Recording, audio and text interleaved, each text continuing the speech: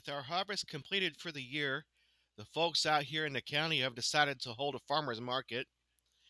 We still have a few tomatoes left, both red and green. I think Samantha has a few yellow ones, but we've been using them to make yellow tomato juice mostly. If you're lucky, they can get a pot of yellow chili made for you using beans and peppers and tomatoes and a little bit of chicken. That would be some really good stuff on a cold day like this, and a hot chili bowl would just liven you up.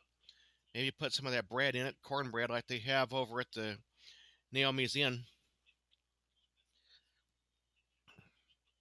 We don't have a pumpkin spice latte here, but we can always get you a pot of coffee if you need it.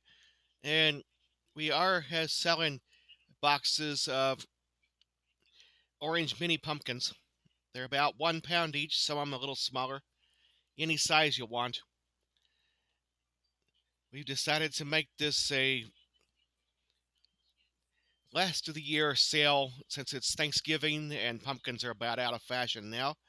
But you can pick these up for about $1 a box. It's the same boxes we used for strawberries last spring.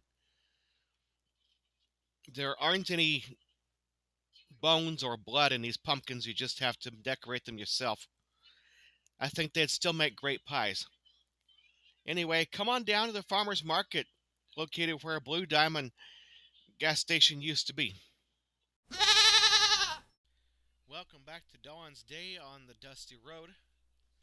This, of course, is the most important day in Dawn's life so far. Not only is she getting ready for winter break in high school, it's the middle of her sophomore year. Dawn is also getting ready to have her baby. Now, it's going to be a couple days yet, and she's feeling mighty uncomfortable. Starla's been asking her to go in town and stay at a friend's, but Dawn wants to stay out with her mom and with her friend Melissa. She don't want to go in town and leave the dusty road. So what Dawn's been asking the volunteer fire department to do is bring a brush truck out to her. You know, they have those big farm trucks with the wide tires, the big spongy tires. Those things will handle the gravel better than an ambulance will. Ambulances have narrow tires and get stuck in gravel and mud. They can always put Dawn in the cab or in the back of one of those trucks and haul her out of there to the hospital. Now, it's getting towards Christmas and Pasco and all that, but even with Weihnachten season here, the scene is not going to take place in a barn or a manger. We're not going to do that old scene again. You can leave that one to Jesus and to a few TV shows. They've done a great job covering it, and it's a nice Christmas tradition. But Dawn's going to have something a little better. Now, what we have seen is a parade of ghosts in and out of the bedroom. Sometimes it wakes up Melissa and makes her complain a bit. Dawn said she was awake already, and she grumbles, but she says it's no big deal. I was already awake, and I'm feeling pain in my back and just kind of upset. And Dawn's had to been texting her ex-boyfriend. She's been asking him what he plans to do about the baby, if he's going to do anything to help her. And all he talks about is he wants to get back together and try dating again. And she says no, she's done with it. She don't want to date him ever again. But he says he wants to try. So there was a couple phone calls, and Dawn had to tell Melissa it was okay that she was just shouting at the phone. And this boy keep bugging her. And at one point, the guy said Dawn deserves to live in there with her, and Dawn said, you deserve to go back in the swamp with the alligators. So she had a real thought about him. I think maybe someday Dawn will try to get married, but she's only 16. She ain't in no hurry to get married to nobody right now. Now, with all this stirred up, we noticed some swirling and turning in the atmosphere, and it started getting dark with low clouds. There was a lady in a magenta dress standing out in front of the gas station looking for a ride there. She was near that split rail fence they're putting up. And There was soaking rain falling on her head, getting her cold. But at some point, that rain turned to snow, and we noticed a good, thick, heavy snow falling on the dusty road, and the gravel, and the houses, and the grass, and the cornfields. Everything's done growing for the year, and the temperature dropped real rapidly. Hi, Dave, you're back in. Dave Cat's here. She's checking out the ghost hunt again. What you doing? Hi, jump up here. Come on, Dave. Come talk. You gonna talk to me? Dawn sat at the window and watched the snow falling. And Melissa helped Starla cook some beef stew. They had a nice time doing that. Dawn wanted chicken soup, so they made a little chicken soup for her. Just got a can out, and Melissa added some potatoes to it, made it nice for her. I think she put green peppers in it too, so it gave it a nice flavor. The kitty cat's with Mom now. It was sometime after the snow quit, and they decided to pack up supper and get ready for bed. That's when Dawn started moaning a bit and saying her back hurt. But her mom told her to go to the hospital, but Dawn said no, she wasn't ready yet. She didn't want to. So Dawn called the fire department and told them just to be on standby. Maybe they would run her up. And they said they would call an ambulance to meet them on the highway when they got a chance. So it was a couple hours after that. Dawn settled into a warm bath and said nothing was going on, not to worry. Melissa went to bed, and Starla sat up watching TV, waiting for something to happen to her daughter. And sometime after that,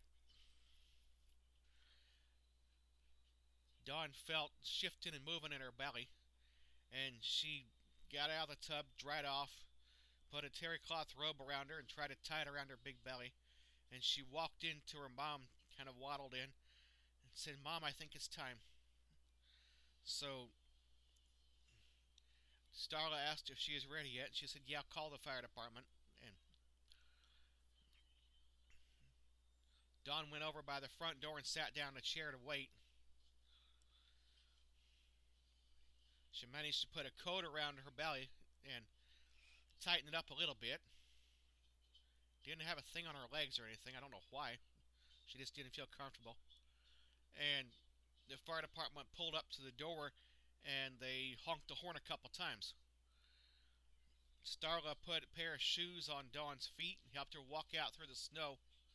And just as she got out there, she saw the clouds part, and as the sky cleared out, she noticed a bright red aurora over the sky. And Dawn looked at those colorful lights, didn't see any of the rainbows or the Moir patterns in there, just natural auroras.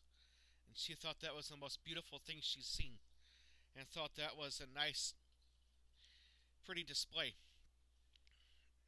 She happened to see a red ghost out there. That was Karen, who she'd met before. And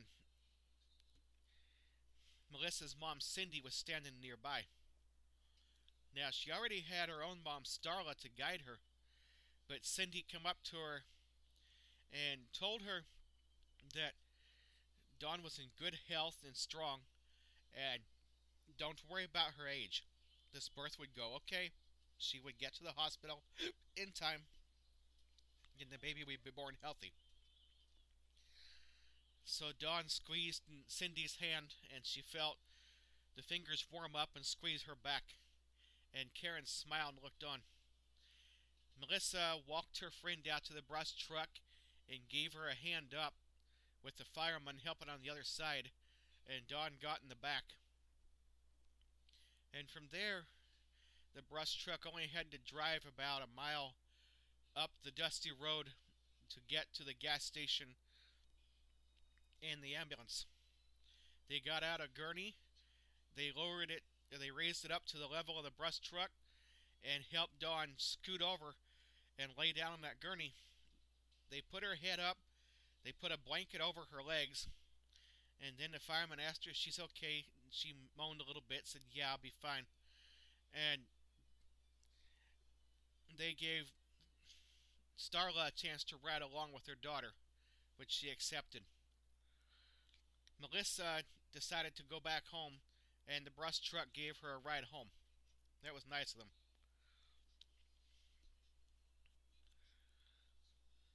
Melissa texted her friend on the Trailways bus and got a reply back this time. And that was a miracle. Melissa looked on in shock. So Dawn reached the hospital just fine. They got her checked into the emergency room and took her up to maternity. Starla supplied all the IED and everything. They got an IV put in, and they brought in oxygen in case Darla needed it. She said she doesn't need it, and apparently not. Nobody done anything yet. And the doctor checked out Dawn and said it would be pretty soon now, not to worry. Apparently, her pain last night was she'd been in labor for a little while all night, so things are moving along pretty quick. And they asked her if she knew the gender of the baby, and Dawn said no, she didn't. She hadn't checked out yet. So they told her they could bring in blue or pink as she wished, or yellow if she wanted. And she said, "I don't know yet, but I think pink will be okay." And she said, "No matter which gender it is, I want it named Aurora." And they checked what? And they said, "Yeah, I don't care if it's boy or girl, I want it named Aurora." Because I saw the lights outside, and I was thinking Aurora is a beautiful name anyway. I don't want an O on the end of it. I don't want something that sounds male or female. I just want Aurora. So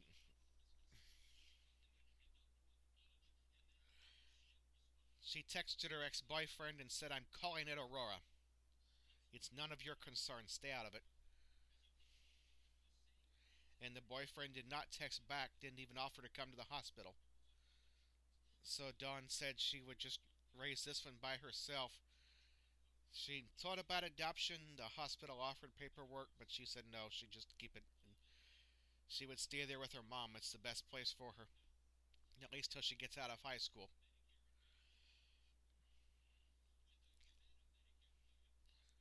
Darla offered all the help she could and said she would help her look for a place or a job on her own when she got out. And Dawn said, "I just want to finish high school first. I'm done crying.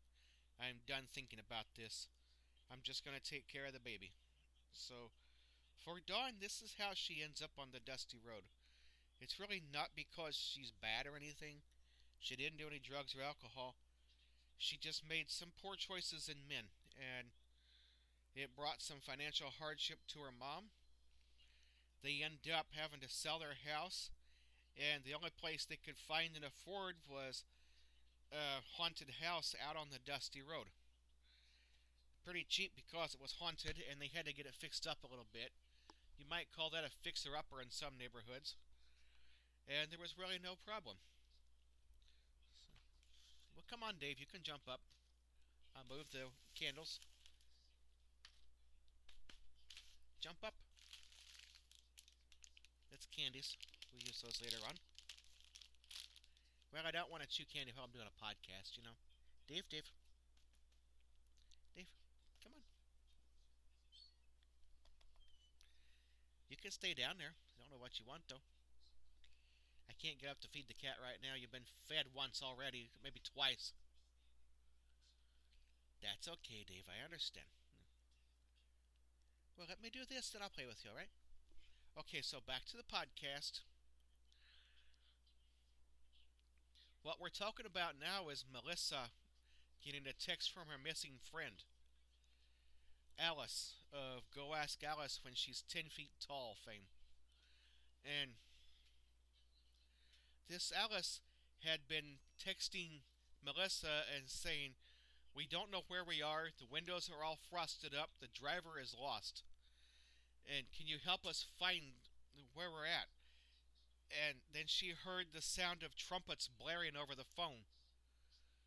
And she couldn't understand any of the words. She just heard voices talking and everyone asking where are we and what's going on.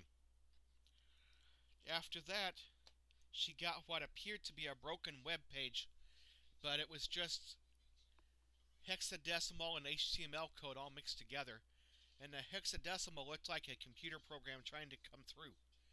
But when they showed this hexadecimal to police, no one could decipher it. They tried to program it into computers and found absolutely nothing. There was nothing. Well, just recently, as Alice was going to the hospital, Melissa got a text, and she quickly called the county police about it and said her friend had called her and texted her, and Alice was back alive again. And Alice said she was at a Texas roadhouse in Colorado and had no idea where most of the people were. She said the bus dropped them off there and the driver gave them a card to get some food and that they would meet up with their families and debrief with police soon. So Melissa asked them to contact her. Maybe they would send someone to pick up Alice. And she said Alice had contacted her mother and would be back in the county as soon as the police were done with her. But she warned Melissa, she said, "We are not the same anymore." And Melissa's like, "What? You gotta tell me more. What do you mean?" And she said, "Something changed us. We are not the same anymore." Melissa said, "That's not enough. What happened? Were you injured? Did somebody kidnap you?" She said, "I don't know. It wasn't Earth. I don't understand what happened, but..." The bus drove into darkness. We couldn't contact anyone on our phones. I tried contacting you, and all I heard was the trumpets. Melissa said, "I heard the trumpets too." She said some people came back muttering gibberish. Some people were asleep or maybe comatose. And Alice was just very scared. She was shivering. She did not understand what happened. She said the driver thought he was getting into an accident, only to see the bus come to a rolling stop with none of the electricity working. The engine was gone, the electricity stopped, he couldn't open up the door, and the emergency exit on the back would not open.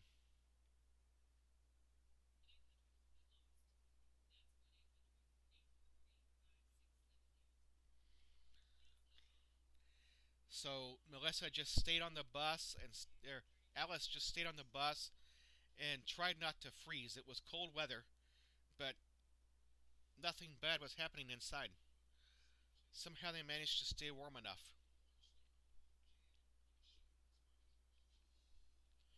It was about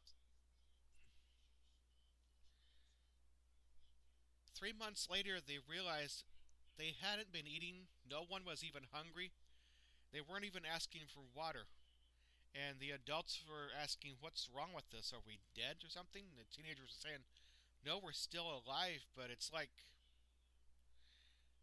suspended animation." Someone said, "Time frozen." And Alice said, "Yeah, time frozen." And they asked, "Why? What's going on?" And it was about that time the driver heard the radio start up on the truck, heard the song "Rockin' Around the Christmas Tree" by Brenda Lee playing, and he went up front to check the ignition and found the battery turned over. He heard things click to life, and someone said, "Start that thing up, let's get out of here." And the little field trip with the teenagers on it got started, and the engine started up and roared to life. It's about that time the bus drove out, and the driver headed straight for Denver and saw the Texas Roadhouse. That's where he dropped them off and said to try to get a bite to eat because nobody had eaten in a long time.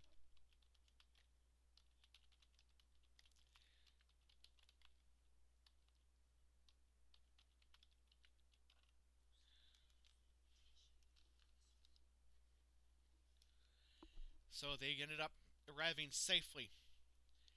Alice got mashed potatoes and meatloaf. Some of the other people got steak.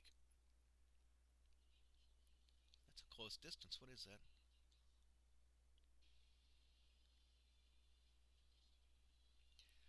It was a half-hour drive west to Denver and ended up just fine. Now, the driver could not explain to the police how they ended up in Aurora because they were out visiting some mountains and mines, but they were nowhere near Denver and Aurora. But somehow the bus ended up being placed there. Alice is feeling fine. Her vitals checked out good. Her blood pressure and temperature and everything were fine. But her hair has grown long, and she still acts scared to death. Whenever there's a tap on the window or someone comes in the door, she turns around and looks behind her. And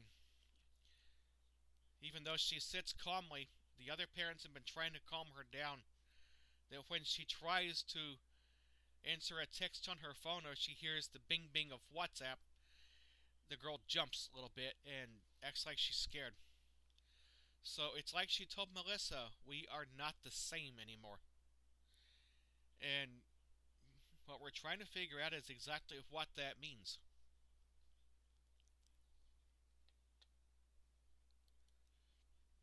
Melissa said there has been talk of alien abductions and mysterious appearances of people disappearing from one spot and ended up in another location. Some kind of geo-real location, along with missing time in the Rocky Mountains area. Uh, Another customer in the restaurant talked about taking her to see a psychic in Cheyenne, Wyoming, but she said no, she wanted to get home. It's hard to tell on a dusty road exactly where home is, but she told police it wasn't far, that she probably didn't need to fly. All she told people was directions and showed them the address of the place on her cell phone, and they said yes, they could drive there. So, Alice has a ride home. Let's see.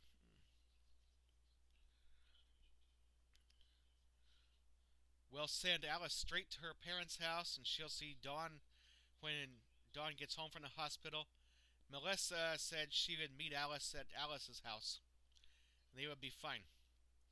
Alice lives in town. She doesn't live on the dusty road, but for now, her parents are on the dusty road at the gas station. They'll meet her there.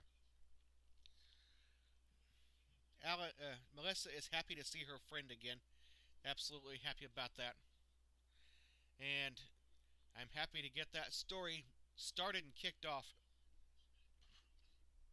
We've been waiting a long time for an update.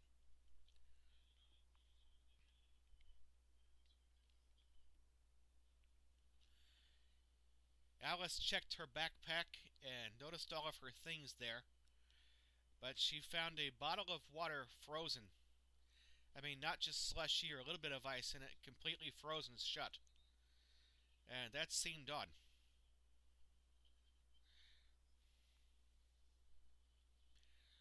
Because none of the people on the bus froze, but all of their water and sodas and sports drinks were completely frozen. Even the driver's coffee had frozen over, and he puts sugar in his coffee. So that stuff is pretty thick.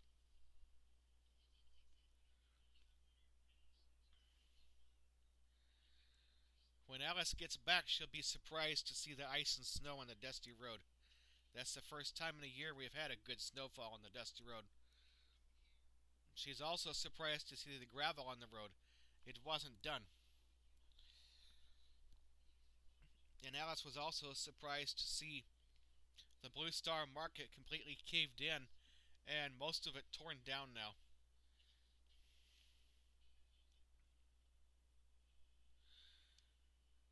She saw Henry Dixon out walking his dog, and she called out to Bear and said hi, and the dog sat down on its butt, looked up, and goes, ooh, like that, like he knew Alice pretty well. So, I think we'll end on that note, and Alice is gonna check with her doctor and get another physical here to make sure she's alright. She's also planning to get a haircut in town somewhere. She said, not out here on the dusty road. This place doesn't have a good barber. So, but she did get checked in at the hotel with Naomi. Naomi and Alice and her mom are in the second floor tonight. The only thing that scared Alice there was she heard a bang bang in the dumbwaiter and then saw a pair of black boots walking down the second floor hallway. The girl jumped and ran over to the door to look at that, and then she snuck back away like, no, no, I don't want that near me. And at that time, Karen appeared and just asked, what are you afraid of? And Alan said she thought it was an alien, and Karen said, no, it's a friend of mine. Let me check this out. I'll take care of it for you. And that, my friends, will end the adventure of Alice and Dawn. You never know what you'll find next on the dusty road. The auroras are still glowing.